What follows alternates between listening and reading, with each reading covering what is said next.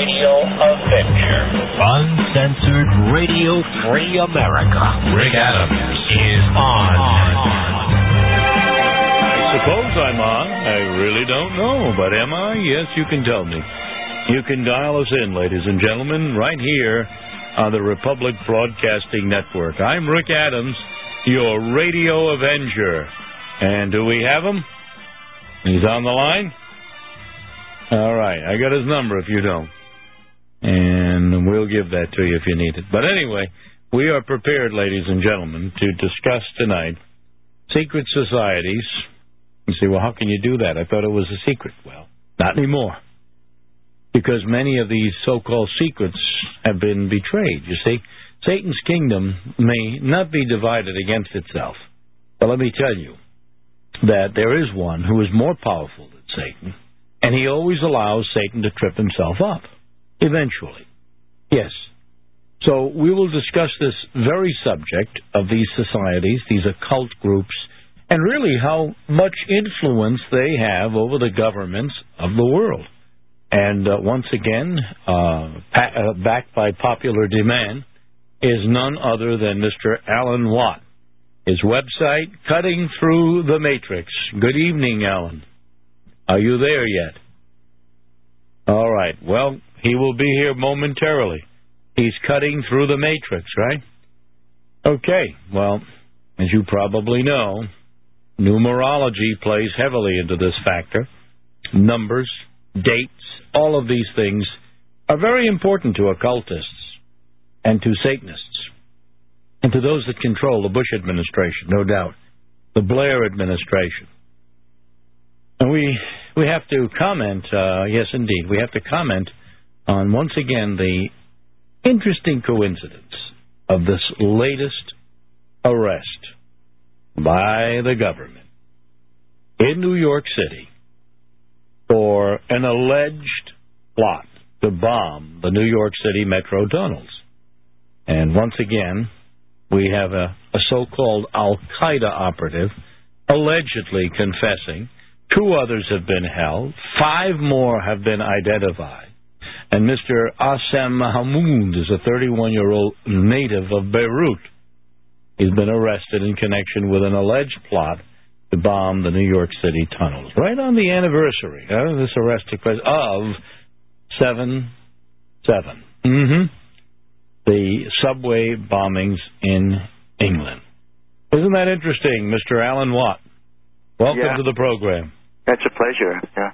Yeah, it's an interesting use of numbers and numerology and dates and so forth that always seems to come up in these interesting secret societies and occult gatherings across the world. Governments of the world deal in them regularly, don't they? They can't help themselves.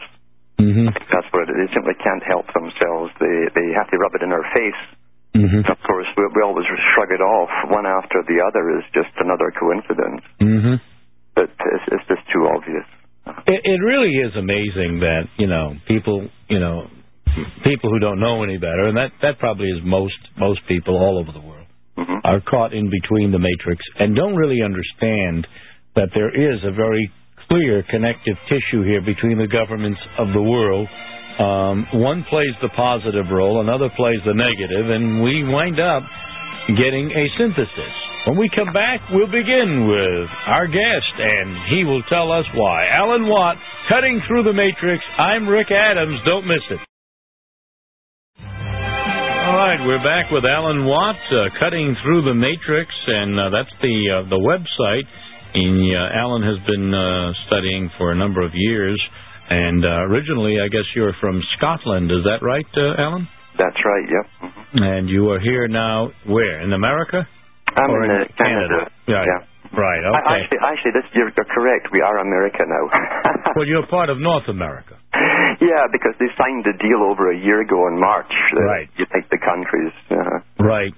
I want to spend a few moments before we get into a little bit about your background for new listeners, and it'll all fold together. But I have to read the reportage, the media reportage from the AP, the American Associated Press wire services, about this latest arrest, about this alleged plot, because, you see, when I mention the names and what they say, it'll all fit together now, and you'll get an idea that, once again, this whole thing is nothing more than an orchestrated event by the governments of the United States and, of course, Europe as well. They say a terrorist plot to inflict death and destruction by attacking New York City train tunnels used by tens of thousands of commuters each day was thwarted before the men could travel to the United States, authorities said Friday. 8 suspects, including an al-Qaeda loyalist, arrested in Lebanon, 2 others in custody elsewhere, had hoped to pull off the attack in October or November, federal officials claim. But federal investigators working with their counterparts in 6 other countries intervened. It was never a concern that this would actually be executed, said Homeland Security Secretary Michael Chertoff. Quote, we were, as I say, all over this, unquote. I don't doubt that at all, Michael. Initial reports said that the terrorists wanted to attack the Holland Tunnel, a major thoroughfare for cars entering Manhattan, but officials said the group had specifically mentioned only the PATH train tunnels that commuters traveled through on their way to New York and New Jersey. This is a plot that involved martyrdom and explosives and focused on the tubes that connect New Jersey and Lower Manhattan, claimed FBI Assistant Director Mark Mershin. Well, this is interesting because, they're telling us all of this, happens to be, that is, this arrest happens to be on the anniversary of the bombings in the tube in England. And that in and of itself, as you say, that is quite a pattern of betrayal and a pattern of disinformation, I would say. Wouldn't you say so? Yeah, it definitely is, and yet that is what they've got down for all their possible security risks on certain events. There'll be anniversaries and this kind of thing. This is what they tell us according to their own system. Mm-hmm. So since they've already told us that, they have to make it happen, or at least appear to happen, to see that they were right, you see. And this on top of the arrest just a week or so ago of other alleged plotters in the Florida case and in the Chicago case, the relationship case as well. Yeah, I mean, all of a sudden now, in this election year, the Bush administration and authorities in various states are now conducting these exposés on what they claim to have been the case. Now, of course, you know that these are suspects. These are alleged suspects in an alleged crime. Yeah. And yet, as we look back on the 9/11 situation, we note that in virtually none of the cases involved or related to 9/11 have there been convictions, except one. And that was on a technicality in Germany. But yet, we just saw what happened with the Italian government, which, of course, now has succeeded the Berlusconi government.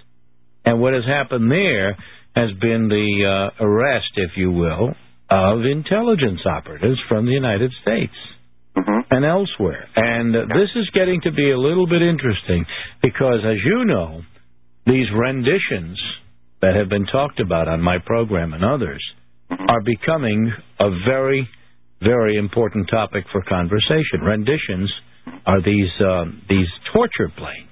Pick up people, take them, illegally, pick them up, claim they're terrorists, and then take them on these torture chamber missions and do their thing. And, this is interesting because this is what George Bush is all about. And yet, George Bush claims that everything he's been doing and everything this administration does remains clearly within the boundaries of the law. Now, you know, Alan, and I know, that the law is the Constitution of the United States. That's the ultimate law. And what these men propose is one lies and the other swears to it. For instance, George Bush is fond of saying that whatever he thinks is right for America is right. And when he decides that spying or surveying Americans and their habits and violating privacy, it's being done to protect us, it is not illegal, George Bush says. It is certainly within the law that Congress and the administrations, previous and present, have agreed to. And, of course, the average person is not as sophisticated, in general, upon hearing that Boulder Day, to determine the fact that just because the Congress of the United States agrees to something and the President agrees to something does not necessarily make it lawful. They can pass all the laws they want. And, in fact, even the judicial branch can swear to it. Yeah. Still does not make it lawful, does it? That's it. That's it. It's all executive orders and so on. And of course, the whole thing is this was planned so many years ago, this whole Middle Eastern campaign. Because Maggie Thatcher talked about it in about 1990. Yes. When she did her global tour of the world, and the topic of the world, That's her right, was a New World Order. And she said the next war will be on religious fundamentalism beginning in the Middle East. And she said that at Massey Hall in Toronto. So they had this planned for many years, and that's why, of course, Blair, that was put in there by MI6, right. He's the only guy who stood up for it because he was in on the plan. Everybody else couldn't figure out why we had to go to war with Iraq. You know. Yeah, there was no logical reason for it. Yeah, it was a must-be. It was a plan. It was a part of the Council on Foreign Relations, the Trilateral Commission. They're all involved in that plan, this world plan, world agenda. And we're going through it now. This war is meant to not only change the Middle East, but change the entire world. Exactly. Into a new order. That's the whole thing.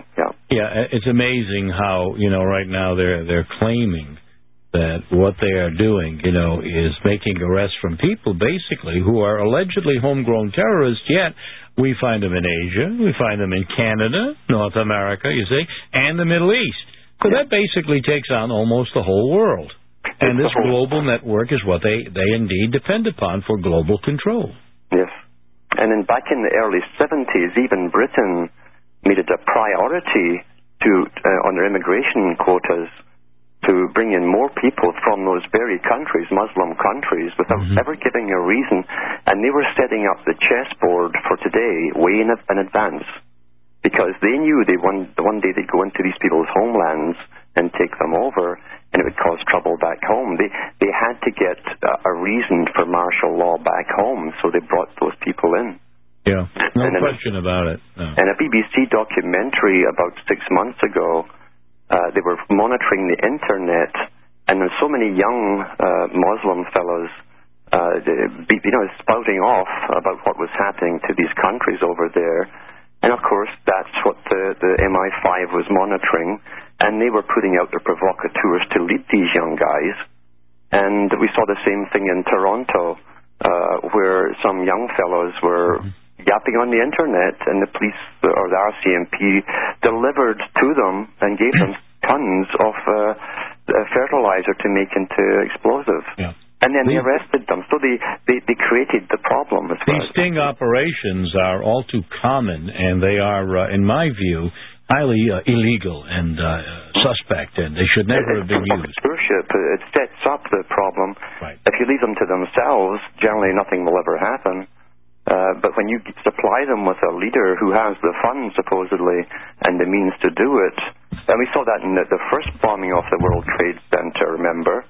It was in the news even in Canada during the trial there of one of the fellows there. He was an American-born Arabian.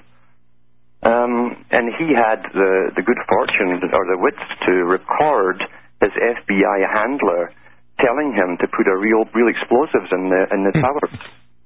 And he didn't believe it. And if he didn't have those recorders, he would have, taken the blame for everything. Absolutely. So that came out that literally the FBI were behind supplying them with the bombs. Oh, yeah. First explosion. And then also in the Oklahoma City bombing now, we have clear-cut evidence of FBI involvement there. Yeah. And that has been reviewed and discussed on this program as well as elsewhere. And yet, we are still told to put our faith and trust in not only the FBI, but also in Homeland Security, which encompasses all of these other agencies under one umbrella, and that we can believe that our government, quote-unquote, is out to help us, out to protect us. Only a neophyte, or someone that has absolutely no brain matter left in them, can believe such nonsense, because anybody who has intelligence and has basic understanding realizes that the worst enemy the United States has now, and probably always has had, is the enemy within, those that control the function of the government. It's always been that, and I knew that even when Vietnam was going on. I said, they're over there supposedly fighting communism, and all it will do is unite Vietnam. Vietnam wouldn't have ever united together. There's too many warring tribes. So they had to get a common enemy. Indeed, and then, of course, they were financing communism through loans from the IMF and the World Bank at the same time, and leaving Haiphong Harbor open. All right, we'll be right back with you, Alan, and we'll discuss Alan Watt's website, his work, and what he's up to, and then we're going to get into the reptilian factor. Stay tuned. Most interesting subjects to come. I'm Rick Adams. We are back, ladies and gentlemen, with Alan Watt. People are already lining up with questions or comments, and we'll indulge you for a moment and ask you to indulge us. Give us a few more minutes, and then we'll get right to your calls at 1-800-313-9443. But first, let me ask you, Alan Watt, your website, cuttingthroughthematrix.com, right? That's right. Yeah. Let me ask you a little bit about yourself and how you became so interested in this, and how you set up the website, and basically what your purpose is, what you want to do, how you want to educate us. It's trying to snap people out of their acceptance of their 6 o'clock news reality that they've had and been indoctrinated with all their lives. We've been living in a propaganda war our entire lives. And most information is used for propaganda purposes by various sides or whatever. Generally, when you climb the pyramid, you get to the top, you find that there's only one capstone controlling all of it. So our reality is shaped for us by experts who understand this process, this conception of reality, and how to create cultures. There's a science to the creation of cultures, things done through history, that's understood. Generally in old times by priesthoods, and today it's by political analysts, etc., and psychologists and sociologists. And these are used, big think tanks are used constantly to market ideas to the public, which again further, they give us our conclusions on things, in other words. We don't have to go through the process of reasoning for ourselves. We simply get downloaded with their information. And that's where we get our opinions from on things. This is a science we're living in, and it's been perfected long ago. Yeah, absolutely. And, we've talked about the subject matter of how we are manipulated by the media all the time. We've had some guests on, the subliminal and other ways of convincing us to do a certain thing or think a certain way, even though it's not in our best interest. In fact, it's against our best interest. So people, can be easily, hypnotized or anesthetized or led by the nose. And quite honestly, this is why, democracy has always been the catchphrase of the global elite and basically those that want to gain power, the powerful, the nationals, the internationalists, and so forth, always use the masses to, ironically, take power from the masses. And this is what they've done. They've done this, at the turn of the previous century into the wars, World War I and so forth, to try to convince people that all they need to do is just read the paper daily, and listen to the news, and then we will lead you from there. And then you'll have a choice. Then you go and you'll vote for Socialist A or Socialist B or Marxist C or whatever. And we'll give you the choices. Then you can honestly say that you are free to make choices. And this deception, this illusion, is perpetrated worldwide now. It's not just the United States, but it's a worldwide phenomenon. With the media and technology we have today, Alan, it is just incredible what can be done with a human mind. Yes, and they knew 50 years ago they would get to this stage, and they wrote about it, that the time would come when the individual would be unable to reason for themselves. Well, we had on your website Aldous Huxley and Orwell and so forth. Oh, Huxley was amazing, and he worked for the Tavistock Institute. Yeah. And Lord Bertrand Russell, in his book, The Impact of Science on Society, he said the same thing. He says mind control of the masses is really what they were after. And he said that the masses will be totally ignorant of the fact that they're being controlled. And he also said that they'd have to bring in the big advertising agencies that were specialists, you see, on motivational techniques, making you do something you didn't think about yourself.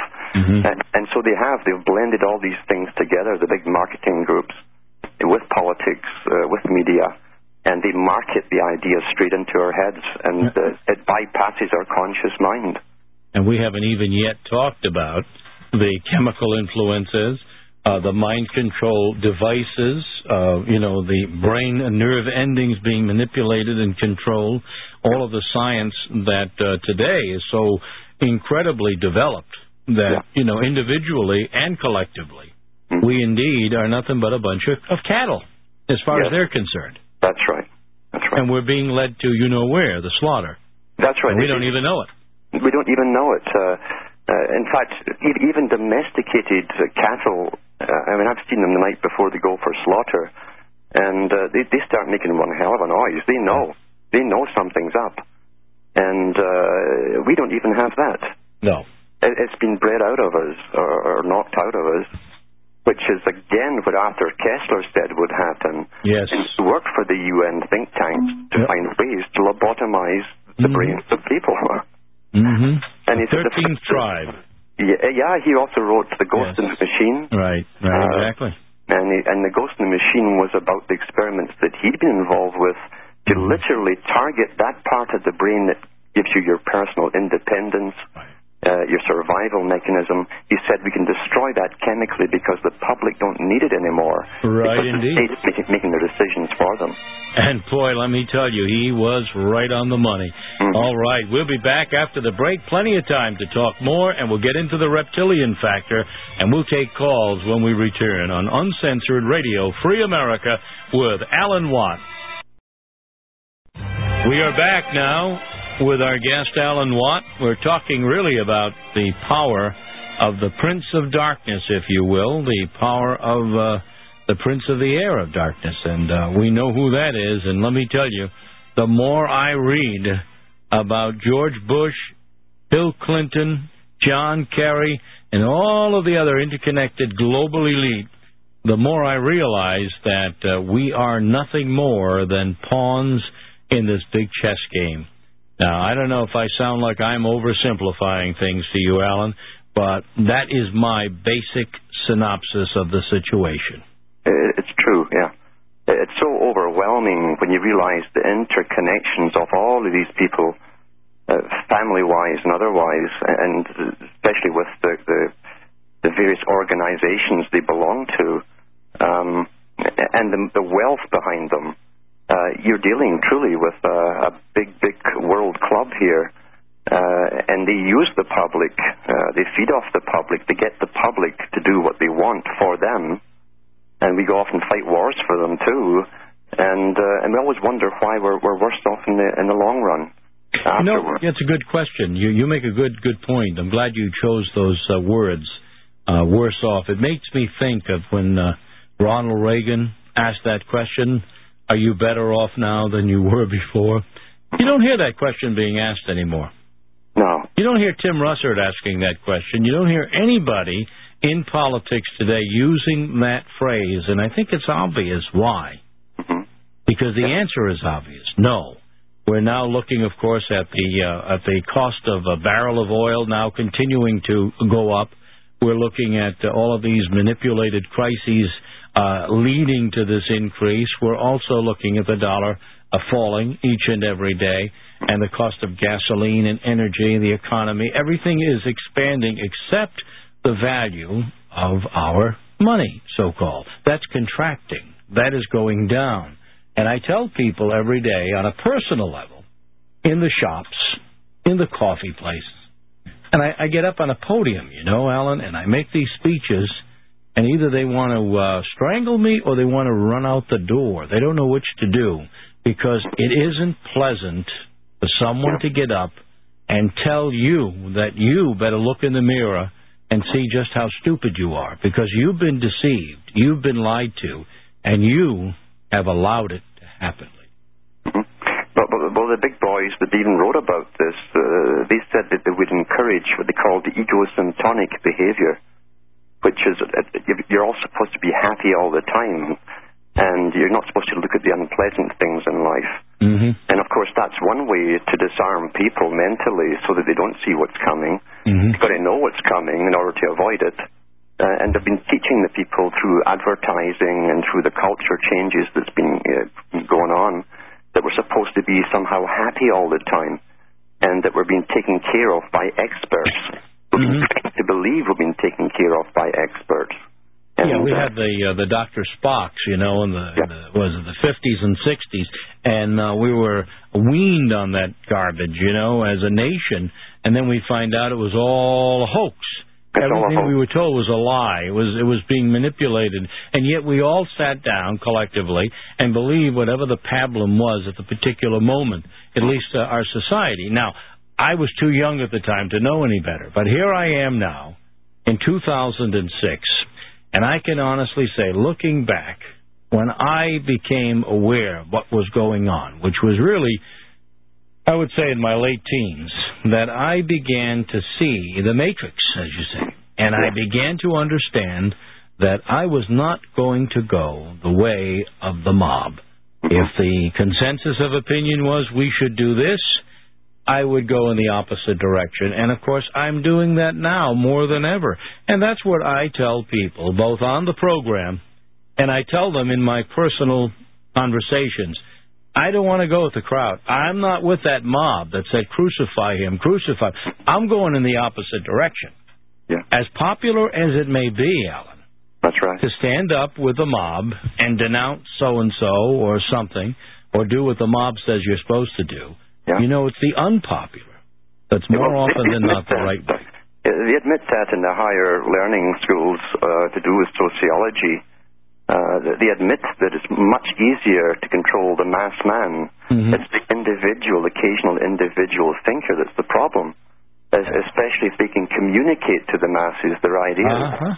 And so that's why a few years ago they classified possible terrorists as being loners, that kind of thing. So that was them covering the tracks, you see, covering all the bases. Exactly. Because the masses want to conform. This is the whole thing. People en masse, they're using tribal techniques on whole nations now, globally. And they're stimulating those responses which were natural at one time, but it's working against us now. And so they're telling us, don't worry, your tribal leaders are in control, they're taking care of everything, sit back and enjoy the ride. And most people, the masses, will conform to that because it's a tribal instinct to obey. And those who don't, we should automatically be suspect of. Absolutely. Like Rick Adams and you and others right now. Techniques were perfected, you see, not just in the Soviet Union, which was the big laboratory, but they've been even more perfected in the Chinese system, the Soviet Chinese system. Because there they actually teach in schools social approval and social disapproval. And we saw it here initially with the war on smoking, and which created social disapproval until people react as a Pavlovian response when they see someone smoking. They have this unnatural overreaction, and that's Pavlovian training. Exactly. So the next step, of course, will be as the war on obesity by the UN. This will go on and on, this creation of social disapproval until you will conform.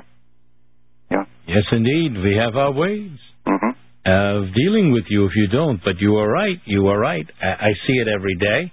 And as much as I was opposed to smoking and would not ever wanted to smoke, would ever be interested in drugs or whatever, I realized there was something sinister here going on that was being done in the name of good. And, of course, it's always the public's health.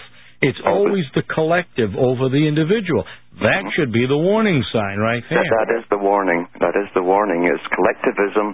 And you saw it, too, even in the workplace back about the 70s with team players and in special psychological psychological test to see if you'd be a good corporate team player. Totally, devoted to your company. And so this is the whole thing. It was to create the mass man for the future. A world where it's to be run on a caste system, actually. Yes. And that's what Bertrand Russell and other ones also said. This new caste system of specially bred elites dominating over a working class, a labouring class, and of course they'd have their helping class in the middle of bureaucrats, armies of bureaucrats and lawyers. They pretty well accomplished that. Alan, I love you. I realize just how truthful what you're saying is, and I know that didn't come by accident. You know whereof you speak, and you certainly understand the issues. And I'm going to take some calls right now, invite people to get on the line while we can at 1-800-313-9443, because I have a lot of questions, but I'm sure you have questions and comments for our guest. CuttingThroughTheMatrix.com. Alan, of course. Alan Watt is our guest. And let's start with Greg in Pennsylvania. You've been waiting a bit. Hi, Greg. Hello. Hi. Actually, my name's Glenn. Glenn? All right. It says Greg on the screen. Sorry. Yes, I get that a lot. Actually, yes, my name's Glenn. I'm pretty familiar with, I'm an anti-New World Order person, and I'm pretty familiar with Mr. Watt's stance. I've read almost everything on his website, though I've not yet purchased his materials. And I'm familiar with a number of different anti-New World Order people available on the Internet, such as yourself, Dan Monteith, Alex Jones, that sort of thing. And I noticed that I myself am also pretty familiar with a variety of ideologies and worldviews, both religious and secular. And as I watch this anti-New World Order, school of thought grow, and as a movement, and the idea is that the message has to get out there, and people have to become aware and respond, and that sort of thing. But I'm noticing that there are also different schools of thought within the movement itself, within the anti-New World Order groups. Some religious, some not religious, some political in the sense that they want to try to save America back to the way, like the old way, save the old true America, versus those not wanting to. My understanding is that Mr. Watt is primarily secular, in his stance, and that he's, an individualist, sort of a humanist, an individual, stumping for the individual, not going along with the group. But I'm wondering if where he really stands on worldview issues and religion and spirituality.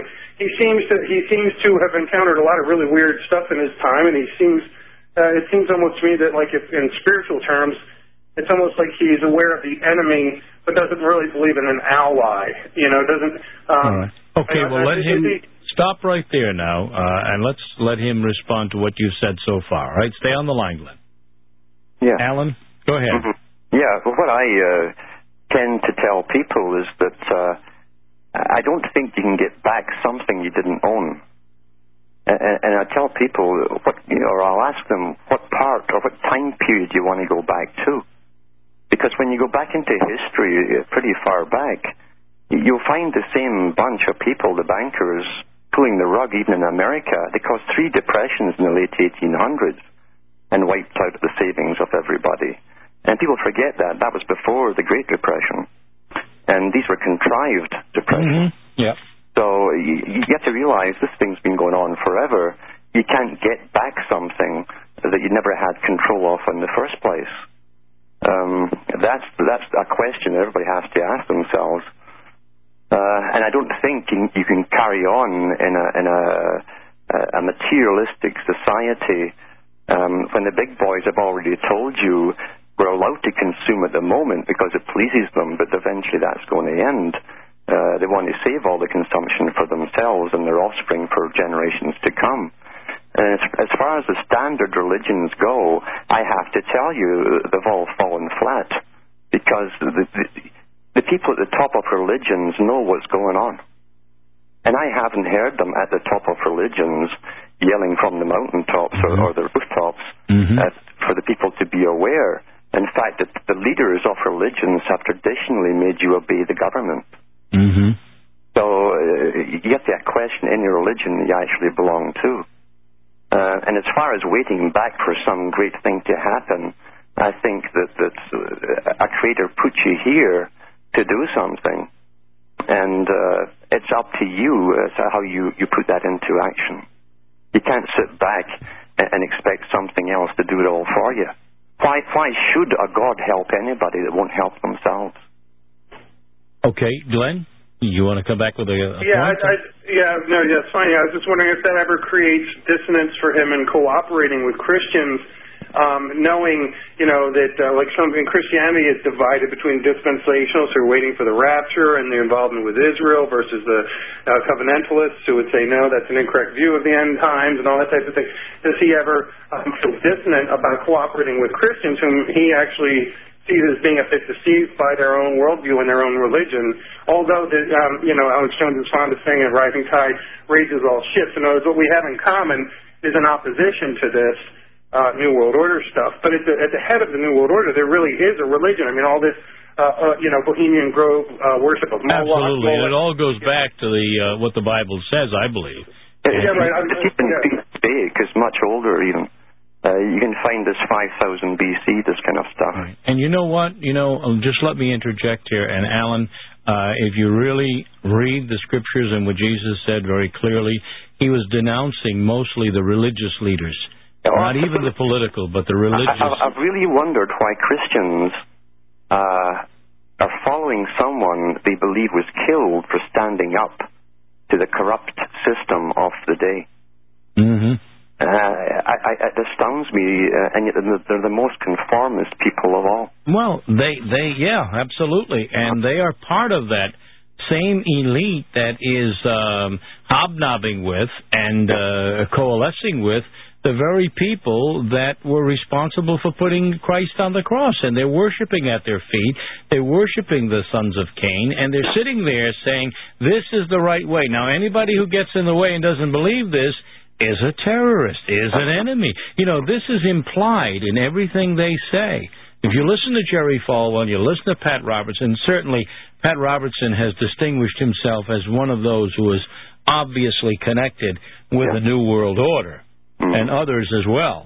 Then you'll understand what they're doing is leading people astray. And those little old ladies, those nice people who take their money out of their bank accounts and give them to Robertson and give them to Falwell, and all these other people really don't realize how they're being used. And that's a tragedy. But God help those who are using them. God have mercy on them if He can. Yeah, and also, you can't buy your way to heaven. See, a lot of these people, I've talked to many of them, and they're often fearful about their own lives. I find they really don't have much empathy for other people's. And I keep telling people, if your country's bombing people anywhere on the planet, you've got to have empathy with those people. If you have no feelings for the little people who are getting killed all over the planet, then who should cry for you? Tell me that. Exactly. And then we look at 9/11, whether you believe any of the government theories or not, you have to realize that we're seeing a boomerang, the boomerang effect. Jesus said that. They're becoming desensitized in a big, big way to violence. Absolutely.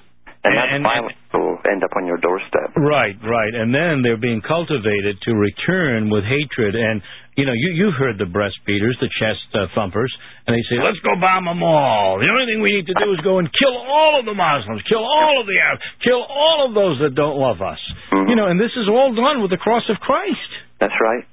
I mean, it's all done saying, amen, brother. See, this is a crusade. Exactly. This is a continuation of the old Templar Crusades. Because the Templars were actually standardizing the world in their day. They had taken over most of Europe and the Middle East. And they were pushing towards a world system. And they also controlled the banking system of their day. Yes, indeed. And they were the first ones to give checks out instead of cash. So this is a continuation of a lot of the same old families that are descended from them, in fact. The money changers, they never quite left the temples, did they? Never. All right. Hey, Glenn, we got to move along. We got to break. Thank you. William in Pennsylvania will be next. We'll be back with more calls. Don't forget our toll-free number, 800-313-9443.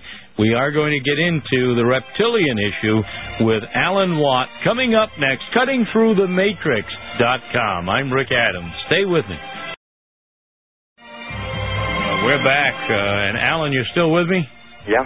Okay. We have, by the way, we have a caller in Ontario. Madam Producer, I think maybe we should take that call first. I think we should. All right. Tom in Ontario, you are on the air with our guest, Alan Watt. Yes, Mr. Adams. I listen to your program quite often, and this second time I have heard your guest, Mr. Yes. Mr. Watt. Watt, yes. And his website, you say Cutting Through the Matrix? Yes. The Matrix, yes. CuttingThroughTheMatrix.com. Okay. I have a problem with spelling, so if you would spell the matrix for me, please. Sure. Go ahead, I will write it down so that just one moment. All right. Okay. It's Matrix is Matrix. Okay. Thank you. Thank you. That's all you wanted to say? No. Oh, okay. I also heard Mr. Watts mention Arthur Koestler. Yes. I have a book by Arthur Koestler here called The 13th Tribe. Yes, I alluded to it earlier. Have you have read this book? Yes, I have. A long time ago, though. Oh, yeah. Well, I'm sure that this book is suppressed in Ontario libraries. I don't think it's very available. Well, that's true in a lot of places, not just the Ontario area. Right. Yeah, and I would like to ask Mr. Watts if Arthur Koestler's collected works have been published. Okay. Yes, they have. Koestler himself, remember, was a member of the higher occultic group. Yes. They employed authors by huge foundations. They employed authors to write books, fictional and non-fictional, along a certain path to influence public opinion. Yes. And Koestler had been a Soviet officer under Stalin. Yes. He oversaw part of the murder or starvation of the Ukrainians. Mm-hmm. And he said himself in his own book that he felt nothing at the time.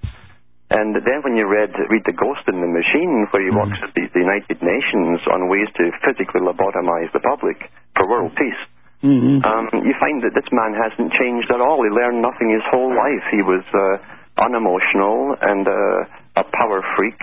Yeah. And believed that the intellectuals had the right to literally do what they wished with the masses. Yeah. But this book, The 13th Tribe, it's not those facts are not very well known in the public. That actually those that call themselves Jews are Khazars. From Khazarian Empire, right? According to this book. He discusses that in the book, yes. Yes. And also there's been professors, and one of them in Tel Aviv University brought it up too, and he said, if we checked our backgrounds, most of us would have no ancestry here. Yeah. And who was that? Do you recall, Alan? I can't remember, but I know he was in the papers at the time, and he was being lambasted for... Was it a Malachi?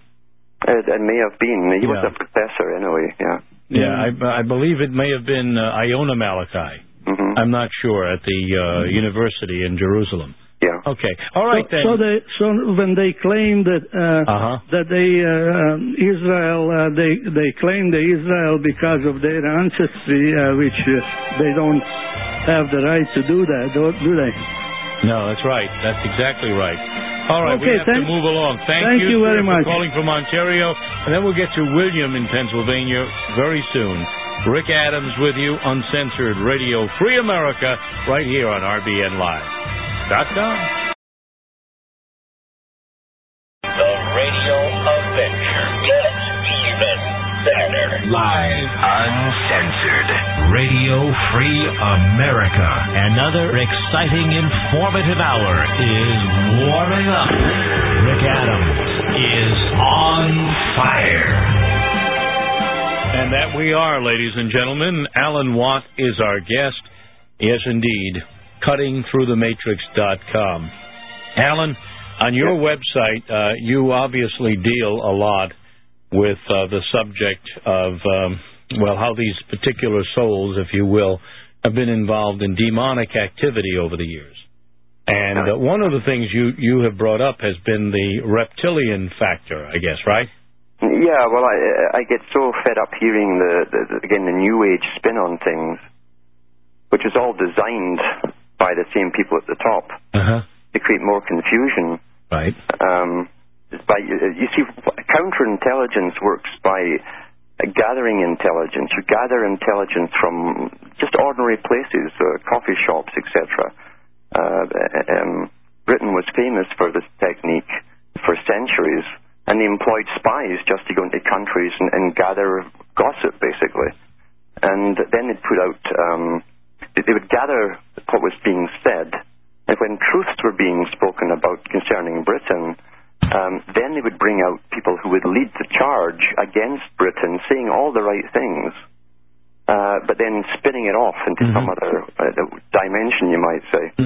And this same technique is used today. The New Age movement is tremendously huge. It's massive. It's influenced so many people, beginning primarily in the 60s, but on the go beforehand, of course. And so they've given heroes to the New Age who pretend to expose the world order coming into view, but then they wrap up the truths that everyone's getting a hold of and adapt aliens into it, or reptilian people, and this kind of thing, and they make it farcical. And you discredit the truth by mixing it with that. Oh, yes, and there are a few who do that. That's standard counterintelligence. Oh, absolutely. But, I mean, that's a see-through for me. I mean, it's transparent, but a lot of people aren't aware of it because, you've broken it down into categories like crocodilia and squamata and so on and so forth. And there are people who, will bring you as close to the truth as you could possibly get and then veer off in the other direction. And those are the most dangerous people, in my estimation. Especially when they're well-funded and promoted right through across the whole planet. Exactly. By big dollars backing them. You don't get into every major bookstore by being a good author. You get in there by people promoting you. That's right, having some connections. Big dollars to do that, Yeah, people that... I remember the story of, Taylor Caldwell, and how she, was quite one of the most prolific writers, as you know, in the 40s, 50s, and so forth. And she made the mistake of befriending Joe McCarthy. And what happened was, after that, all of her works, when she wrote under her name, were being panned and smeared and vilified, ironically, here they talk about, the McCarthyism and so forth. Well, they were the ones who were practicing it. And they were the ones who blackballed her. And so she started to write under a pseudonym. And when she wrote under a pseudonym, then the reviews were getting good, and then she was getting her books in the stores and so forth. But it proves the point of what you just said, that there is this invisible network, so to speak. There is this clique of power. George Orwell. George Orwell brought this up. His name was Blair as well. But he brought it up in his own biography. And he said that he had contracts with the biggest publishers in England because he'd been trained and chosen at Cambridge University as being a member of the elite himself to go out into the world and bring a socialist system across the whole planet, basically. They take care of their own, don't they, All right, good. We'll be right back on that point, and we'll take calls. I'm Rick Adams. Alan Watt, my guest. Be right back on this Friday night edition of the program. Yes, indeed, and we are back right now, and we are talking with Alan Watt. We'll continue to bring up this and other subjects, but I do want to defer to our callers, 800-313-9443. I believe William in Pennsylvania is next. Is that right, William? Is that you? Hello, sir. Are you there? Barbara? We'll try pushing that button. Nope. Did he drop off the line? I'm not sure. Okay. Well, anyway, before we take another call, you can call right back, William, if you wish. Alan, when you talk about these, reptilian peoples and so forth, now, there is such a thing as people who, as you understand and I understand biblically, are really and truly devotees of Satan. And, we do know there is the Church of Satan and so forth. And at the same time, when you start getting into areas that, like, for instance, the flying saucers and so forth, now you're beginning to divert people away. And, other people who are fairly intelligent and look at this and say, oh, okay, so you believe then you believe that 9/11 was the work of the government and probably aliens maybe directing George Bush or whatever. See, that's the way the Matrix is intended to work, obviously. Yes, it's counterintelligence. Yes, exactly. Mm-hmm. Until you end up making yourself ludicrous in their eyes, Exactly. And that's why I've been very reluctant to bring on people who espouse that and get into this stuff, because I realize where it's coming from. All right, this whole serpent thing is part of their inner religion. And it doesn't mean what people think it means. That's the whole thing. Exactly. And that's really what people should understand. This is a religion going back 5,000-6,000 years plus. And you'll find that the serpent, through even the ancient statues in Crete, from Minoan age, and they had the pharaohs, of course, wore the serpent round their forehead. That was a band round their forehead because it symbolized their control of the world. They technically were the world, being the pharaoh, and you were wise as a serpent. And of course, the serpent, when it comes upright, resembles the spine, and the spine has 33 bones. That's why you have 33 degrees of Freemasonry. Yeah, isn't that interesting? On the lower orders. So this is all connected, and it's ancient. It's an ancient religion. And that's one of the reasons I opened talking about these celebrations, these remembrances, these dates, these anniversaries, 7705, 7706, 9/11, and so forth and so on. Yep. They all do tie together very clearly. William is back on the line, I believe, from Pennsylvania, right? Yes. Are you there, William? Hi. Yes, I am. Welcome to the program. Well, thank you.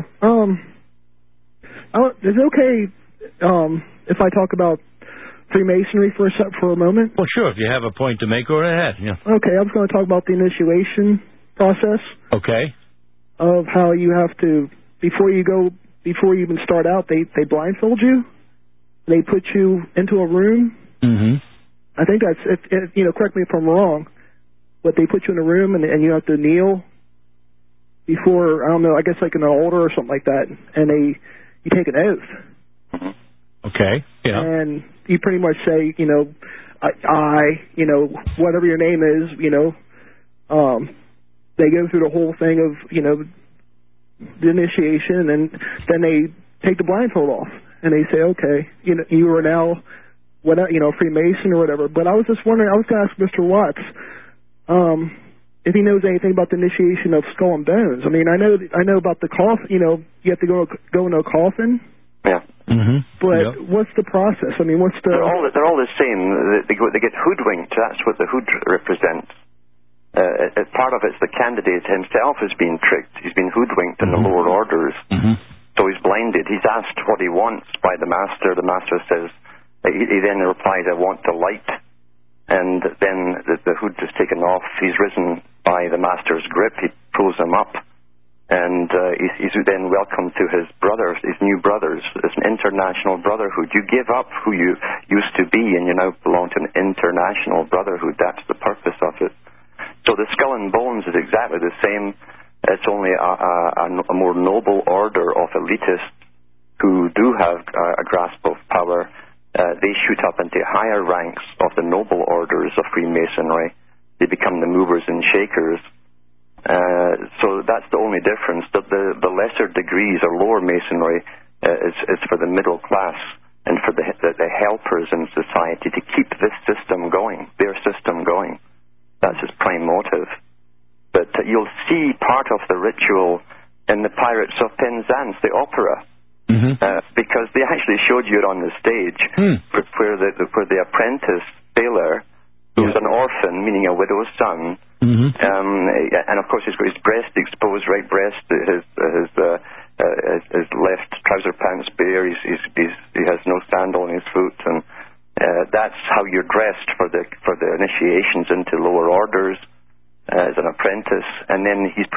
flag of the skull and bones that represents the death, and then he's risen up by the captain of the ship, and he's now welcomed into the fraternity, the brotherhood.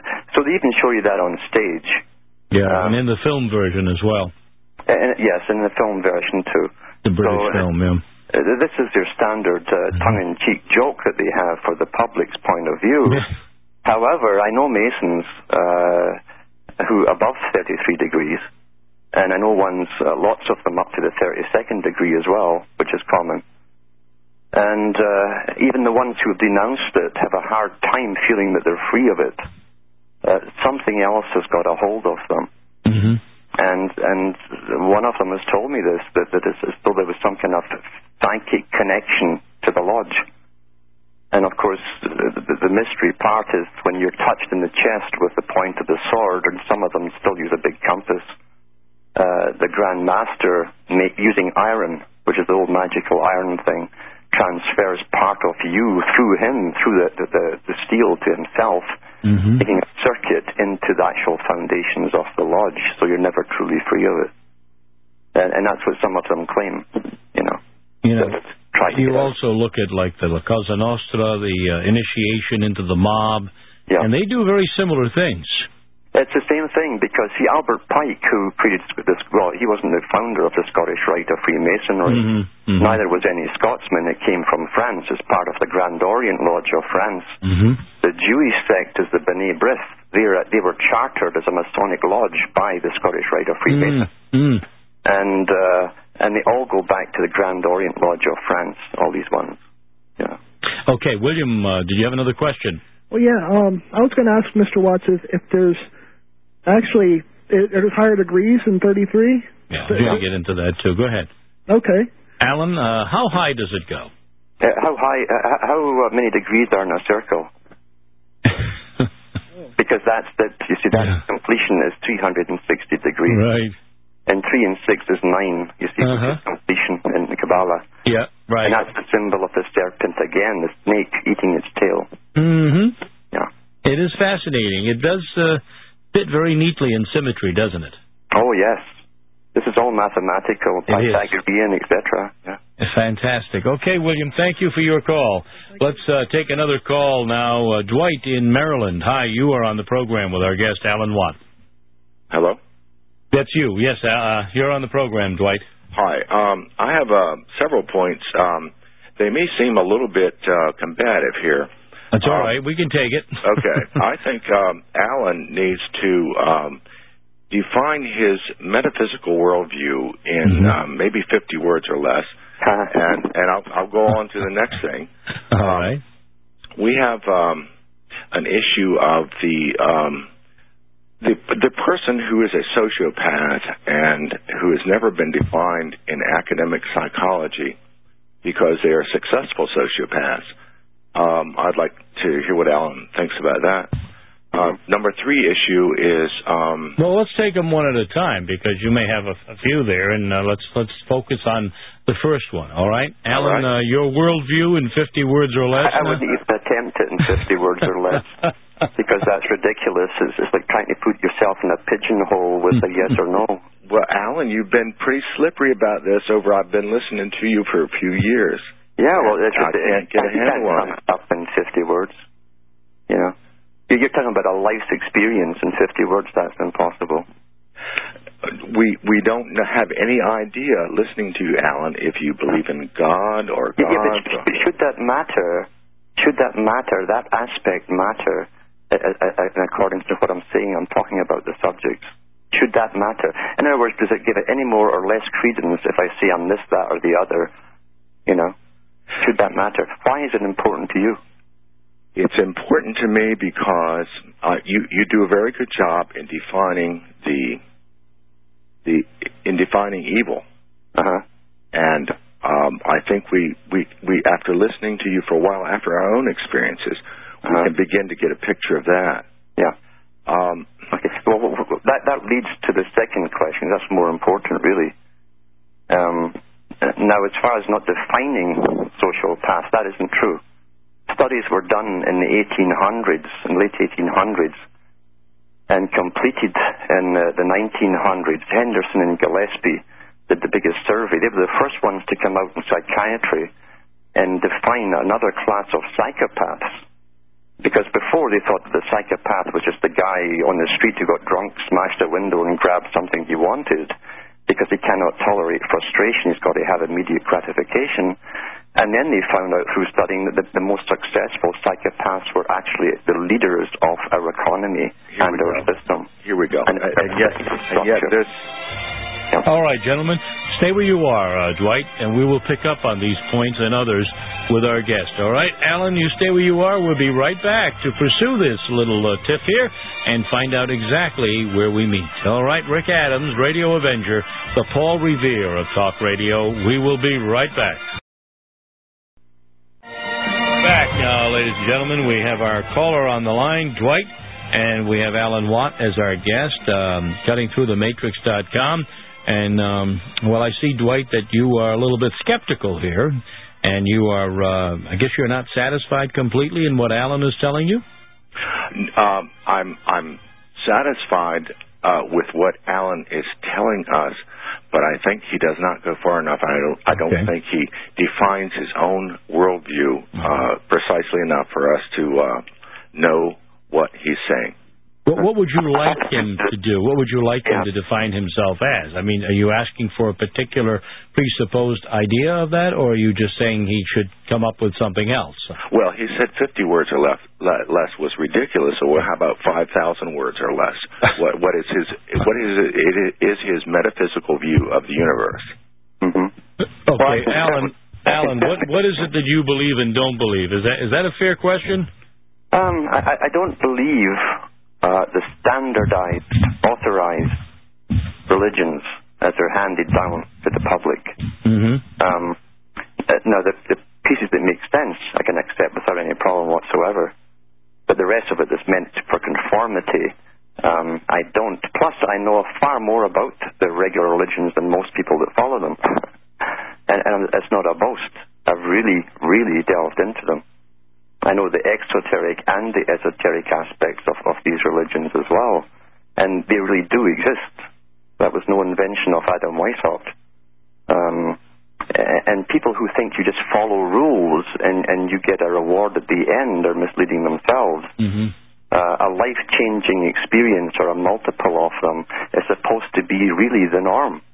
That's what brings you closer to your God, your Creator. Is your lifetimes of experiences, not simply following set rules where you never grow or mature. So I can't follow the regular ones, the be happy type religions that deny the nasty stuff, you know. Well, I think most of us could agree with that. Yeah. Beyond that, though, what do you actually believe in as far as if you will, a biblical or scriptural or a theological viewpoint? I mean, religion has nothing to do with the words of the Bible. That's right. The Bible is one thing, religions are other things. And religion is man-made, by the way, I believe. Yeah. It's a dogma, it's a conformity. Exactly. So you're not discounting the beliefs or the edifications of the scriptures, or do you have? I understand the deeper significances of them, right? Because they do have inner meanings that were that were not meant for the public. You're right. And that's the sad part because they've always known for thousands of years. It takes a certain type of person to need to penetrate deeper to understand. Can I jump in here a second? Yes, surely, Dwight. Go ahead. Okay, we're talking about the esoteric and exoteric meanings of things, and the death of the self to regain the self as part of it goes back 10,000 years. I'm an agnostic or atheist, and I see that it's not a belief system it's not a belief system. It's not a comfort system. It's simply a matter of experience. And there's no doubt that I can look in the world, and I certainly can see in this particular system, which is an artificially created system. This is not a natural progression here. This century is planned. The last century was planned a century before, etc., etc. But and you'll find this in documentation of the British embassies across the planet. They plan hundreds of years ahead. But the system we're dealing with is so evil that they would take that principle of death of the self and turn it into surrender of your entire life's belief system, your works. Everything that literally you hung on to as a comfort, you have to be willing. As I see, it's like jumping out of an airplane, and you have to be willing to free fall. You have to let go of everything that's been conditioned into you to start thinking for yourself. Can I jump to the next question I had? Yeah, go ahead, because we do have the break and other callers coming up. Go ahead. I see this entire Patriot movement as 99% controlled. And I see Christians, and as I said, I'm an agnostic, atheist, whatever. I see Christians being set up to as some sort of a massacre in some organized, overt political resistance to this movement, and that frightens me. It's been set up, definitely, and not only them, they're setting up the Jews as usual. They're setting up the Christians. They've got the Muslims fighting with the Christians already, and at least titular Christians. And they've got the whole chessboard set up for the final war here. And they're using traditional means to get it into play. And the public are responding exactly as they knew they would. So this makes me want to run around going, what are we going to do? What are we going to do? Next question. Yeah. I want you to make it clear to Rick Adams that you do not believe that people are walking around as lizards, that this is a collective unconscious symbol that's self-adopted by the Illuminati or whoever you want to call them.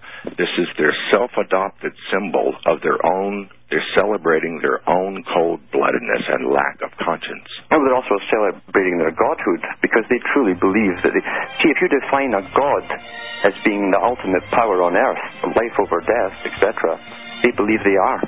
But make this clear to both your host It's clear. All right, we have to move along, Dwight. I understand. Thank you for your call. We'll be right back with our guest, Alan Watt, and more. I'm Rick Adams. All right, we're back now, and we're with Alan Watt, and we're discussing the Matrix, obviously. But having said that, and just to respond a little bit to what was said previously, if you believe in evil, and I think just about everybody who's honest believes there is evil in the world, there are evil people, then you must believe in a source of that evil. See, evil is not the physical world, it's the spiritual world that exists beyond what the eye sees. Yeah. Now, if that exists, and it does, then you know the opposite has to exist for that purpose. You see, the balance, the positive and the negative. Again, that's into almost Talmudic and Kabbalah, because that's what that's all about, really, is this balance between good and evil. Right.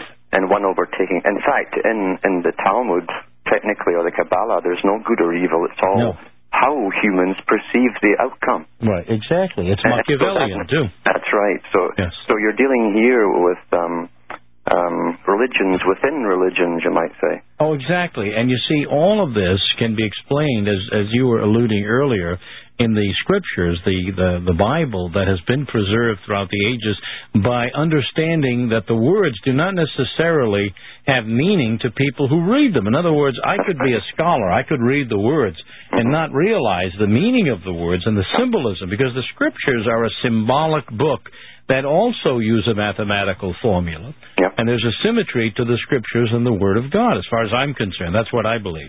And it explains what we're talking about right now. And there are mysticisms in the scriptures that need to be talked about. That what we see ourselves, every generation, I think every generation has been kept in a turmoil, either financially, depressions, or wars, or both. Peace has never been granted to any single generation because government loses control over the public when there's too long a period of peace. Right. Government, in a sense, uses this excuse, we're here to protect you and defend you. Right. And if there's nothing happening, it's kind of hard to justify the taxation and their authority. You see, that's a good point, but long before governments existed as governments, there was still this angelic conflict going on. This war between good and evil, man being put on the earth for a reason. And the world that was before the world that exists now, the spirit world, which probably most fundamentalist Christians don't even believe in or don't even know about, the scriptures and how to read them and what it says about the world that was and the world to come. The pre-flesh age and the spirit world is actually a world that existed long before man was created and long before the differences of men. Adam and Eve were, you could argue back and forth. We're not the first parents of all of the inhabitants of the world. They were created after, much later than others, like the blacks. Well, that's why it's go forth and regenerate. Right. Repopulate. Exactly. There was somebody there before. Exactly, but I just wanted to clarify one thing about the reptilian thesis. I'm not saying that I'm giving it credence in the sense that there are reptiles or aliens that are coming. What we're saying, at least what I'm saying, Alan, and maybe you can clarify it, is that, yes, indeed, these people are of a satanic nature, many of them. They do worship Satan, whether overtly or inadvertently, and they do practice satanic activity. And all you have to do is just look at the murders, the genocide they've created over the ages, dividing. They're still doing it. I mean, they're doing it now. Yeah. And so blood sacrifice is a big part of their religion. Yes. Blood sacrifice. And of course, their belief is also that science is going to partly be the savior. Yes. Under their guidance, of course.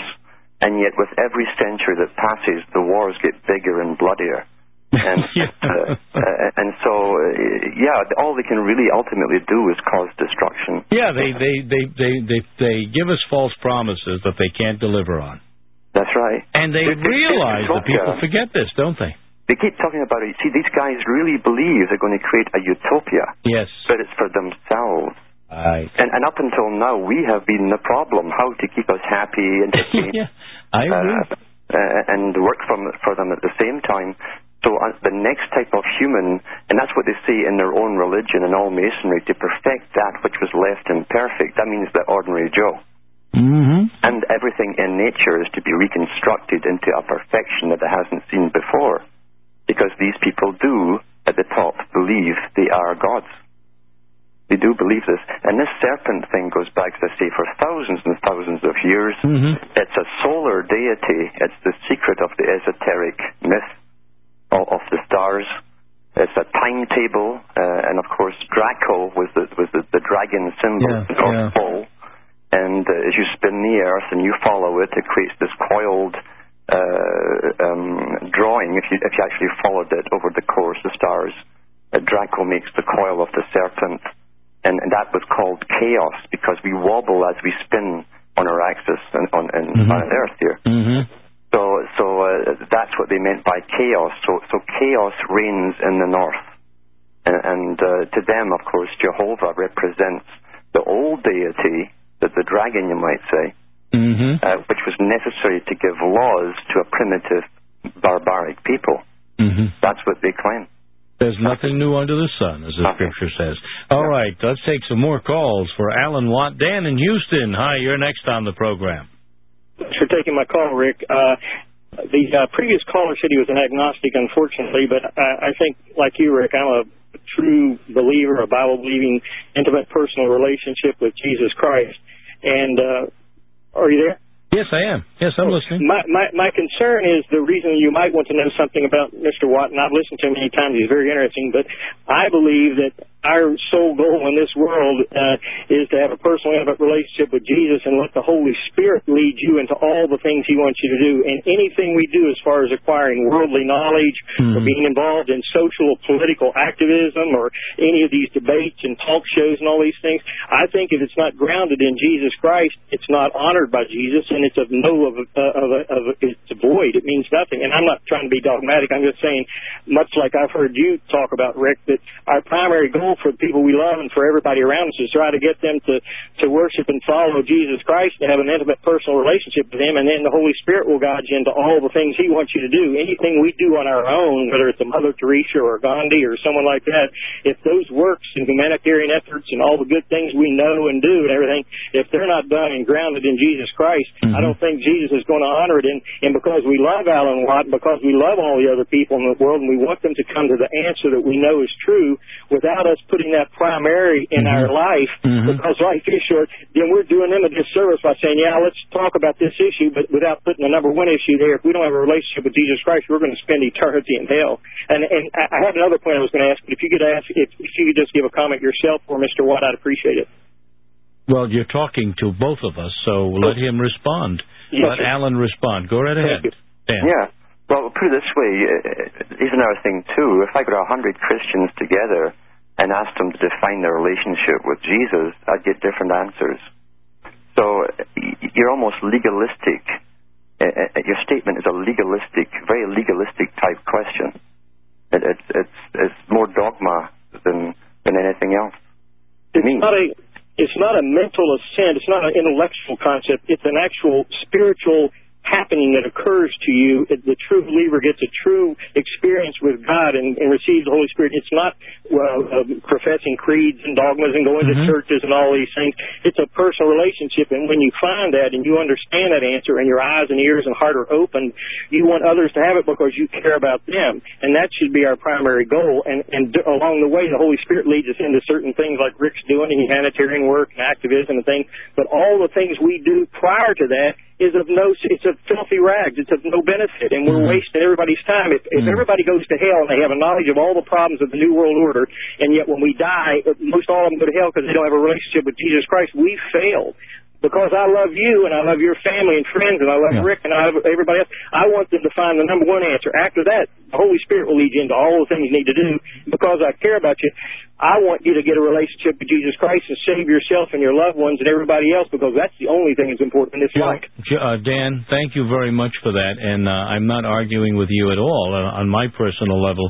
I think it comes down to trying to understand, if you want to get into a scriptural understanding, exactly what it is that we are called to do now. We are really not called to save souls, but we are called to witness. Jesus didn't say he came to save the world at that time that he came. He said he came as a witness to the truth.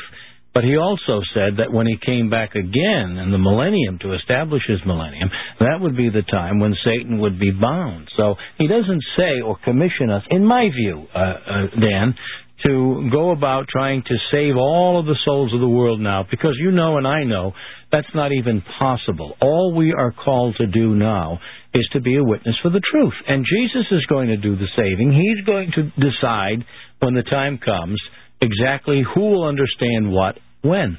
So I can't force my views on anyone else, and you can't. And we don't intend to. God will use the testimony that you give and I give for those that want it and those that need to know now. But I don't want to assume that the whole world is lost except those who are saved right now, because most people don't understand what's going on right now and don't understand the things of God. You know, that's my point, Dan. You think everybody's going to have an opportunity when we go into the millennium? Well, everyone will be given their first chance to know the truth. Most people have never had that chance now. Only the elect or the called out, as the Scripture says. Well, that's good. I'm glad to understand, because it's very confusing and religion's taking the opposite position of that. And well, of course. The scribes and the Pharisees today are building churches. And if you notice what they're doing, too, what they're doing is because they've come, into my area of New England from the Baptist South and so forth. And the first thing they do is try to go into debt to the world system so that they can build big enough churches to save enough souls, because if the rapture should happen today and they don't get enough on that ark, it's too late and they failed in their mission. And that is pure nonsense. And it's also blasphemy, in my opinion, because what they're doing is they're making God, and they're using God to enhance the very system that God has denounced, and that's the usury system, and that's the interest system, and the mortgaging of their assemblies and the people who work there to build these huge churches that they can never pay off that debt. I know of churches that have come and gone, and they started one building, and then they turned over to another mortgage because they outgrew that building within 5 years, and they had to build a building 3 times the size, and guess what? Now the debt is 3 or 4 times the debt. And they are indebted to the world system. They're not paying as you go, you see? do you believe that someone could die without the knowledge of Jesus Christ and still have an opportunity in the future on a first opportunity to be saved? Of course. That now is not the time when Jesus Christ is saving souls. He came to witness to the truth, is what he said. He said his kingdom come, and his millennial kingdom will begin the time when the world will hear the true gospel without Satan's control over the world. Right now, the whole world is deceived, it says. And Jesus Christ, if he's trying to save the world now, let me tell you, he's already lost the battle, if that's the ideology behind it. He can't. Could I ask you one quick question for Mr. Watt? Could he explain this idea about the reptilian, the genetic code? Did it actually come from the Watchers or demons? Or is there actually a genetic code in certain people that makes them behave demonically, or is it a spirit thing, or is it a molecular genetic? That's a good question. Very good question, Dan, and I'll let him answer that, okay? Thank you, brother. Yeah, you got two. You're correct in both sides, in a sense. You can inbreed personality, you might say, or traits into people. Plato talked about it thousands of years ago, of breeding people along the ways of domesticated animals for specific tasks. And just like you can, if you want a Labrador for a particular reason, you inbreed that type of dog. If you want a watchdog, you'll get something more ferocious. And the same thing happens with people. The elites have been inbred with specific traits that they're pretty. And this is a big debate: is psychopathy an inherited trait? So that's one point. It could be something that's passed on through interbreeding. So, and they definitely manifest the psychopathic traits. As far as a DNA goes, that's nonsense. That's put out by the other side, too, to ridicule people. Very good. Okay, that's an excellent point. Joe in Rhode Island. Hello, Joe. You're on the program. Hi, Joe. Here's my Bible guy, huh? Hey, Joe. Alan, you're coming in loud and clear. Oh, good. Jesus was hated by some people within the religious community of his day, and they went as far as to destroy him. Well, they tried to anyway. The nails couldn't hold him. But they were hidden very well in the religious community, and it went right back to the beginning.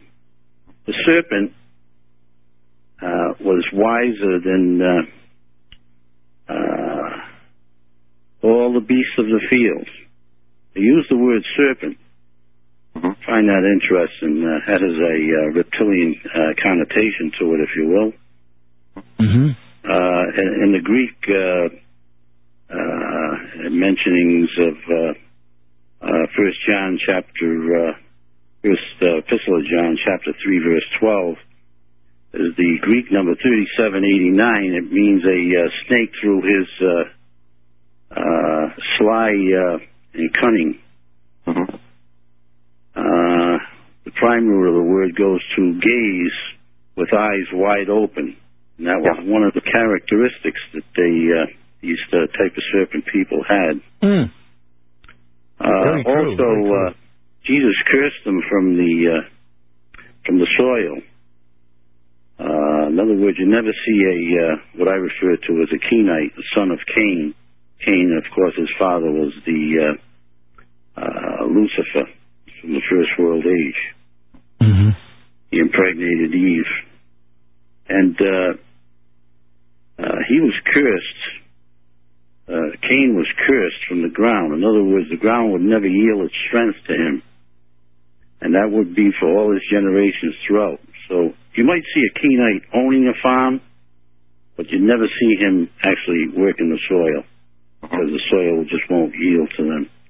Just a characteristic that you might want to use in your repertoire when you're dealing with an individual. You might want to ask a certain question. 1 John chapter 3, verse 12, not as Cain, who was of that wicked one, and slew his brother. You see, they were two of the first two of the Adamic seed line. And where did this twin brother, in the Hebrew I'm pulling, get murder, premeditated murder from, especially for religious reasons? His sacrifice wasn't accepted, and he hated his brother, whose sacrifice was. Mm-hmm. And over in 2 Corinthians chapter 11, verse 3, Paul mentions, "But I fear lest by any means as the serpent," and this word serpent is nakash in the Hebrew. I'll go into that a little bit on the return. Can you stay on the line? All right, I want to finish up on this very interesting points. And Alan, you stay there to wrap things up. I'm Rick Adams, Radio Avenger. We'll be right back. Okay, we're back now, and we don't have too much more time, so we have Joe right now on the line. Joe, go ahead. Finish up with our guest, Alan Watt, here. And you were talking about the definition of words, and that's very interesting. What you were saying. Alan, I'm sure you're probably concurring with the deeper meaning of the words here. And yeah, all the way back to the Greek. In fact, Soros, that's why George Soros is called that, because that means flying serpent. Isn't that something? And that name, he adopted it. And of course, you go right back to the Ophite cults in ancient Greece. Wow. That worshipped the serpent too.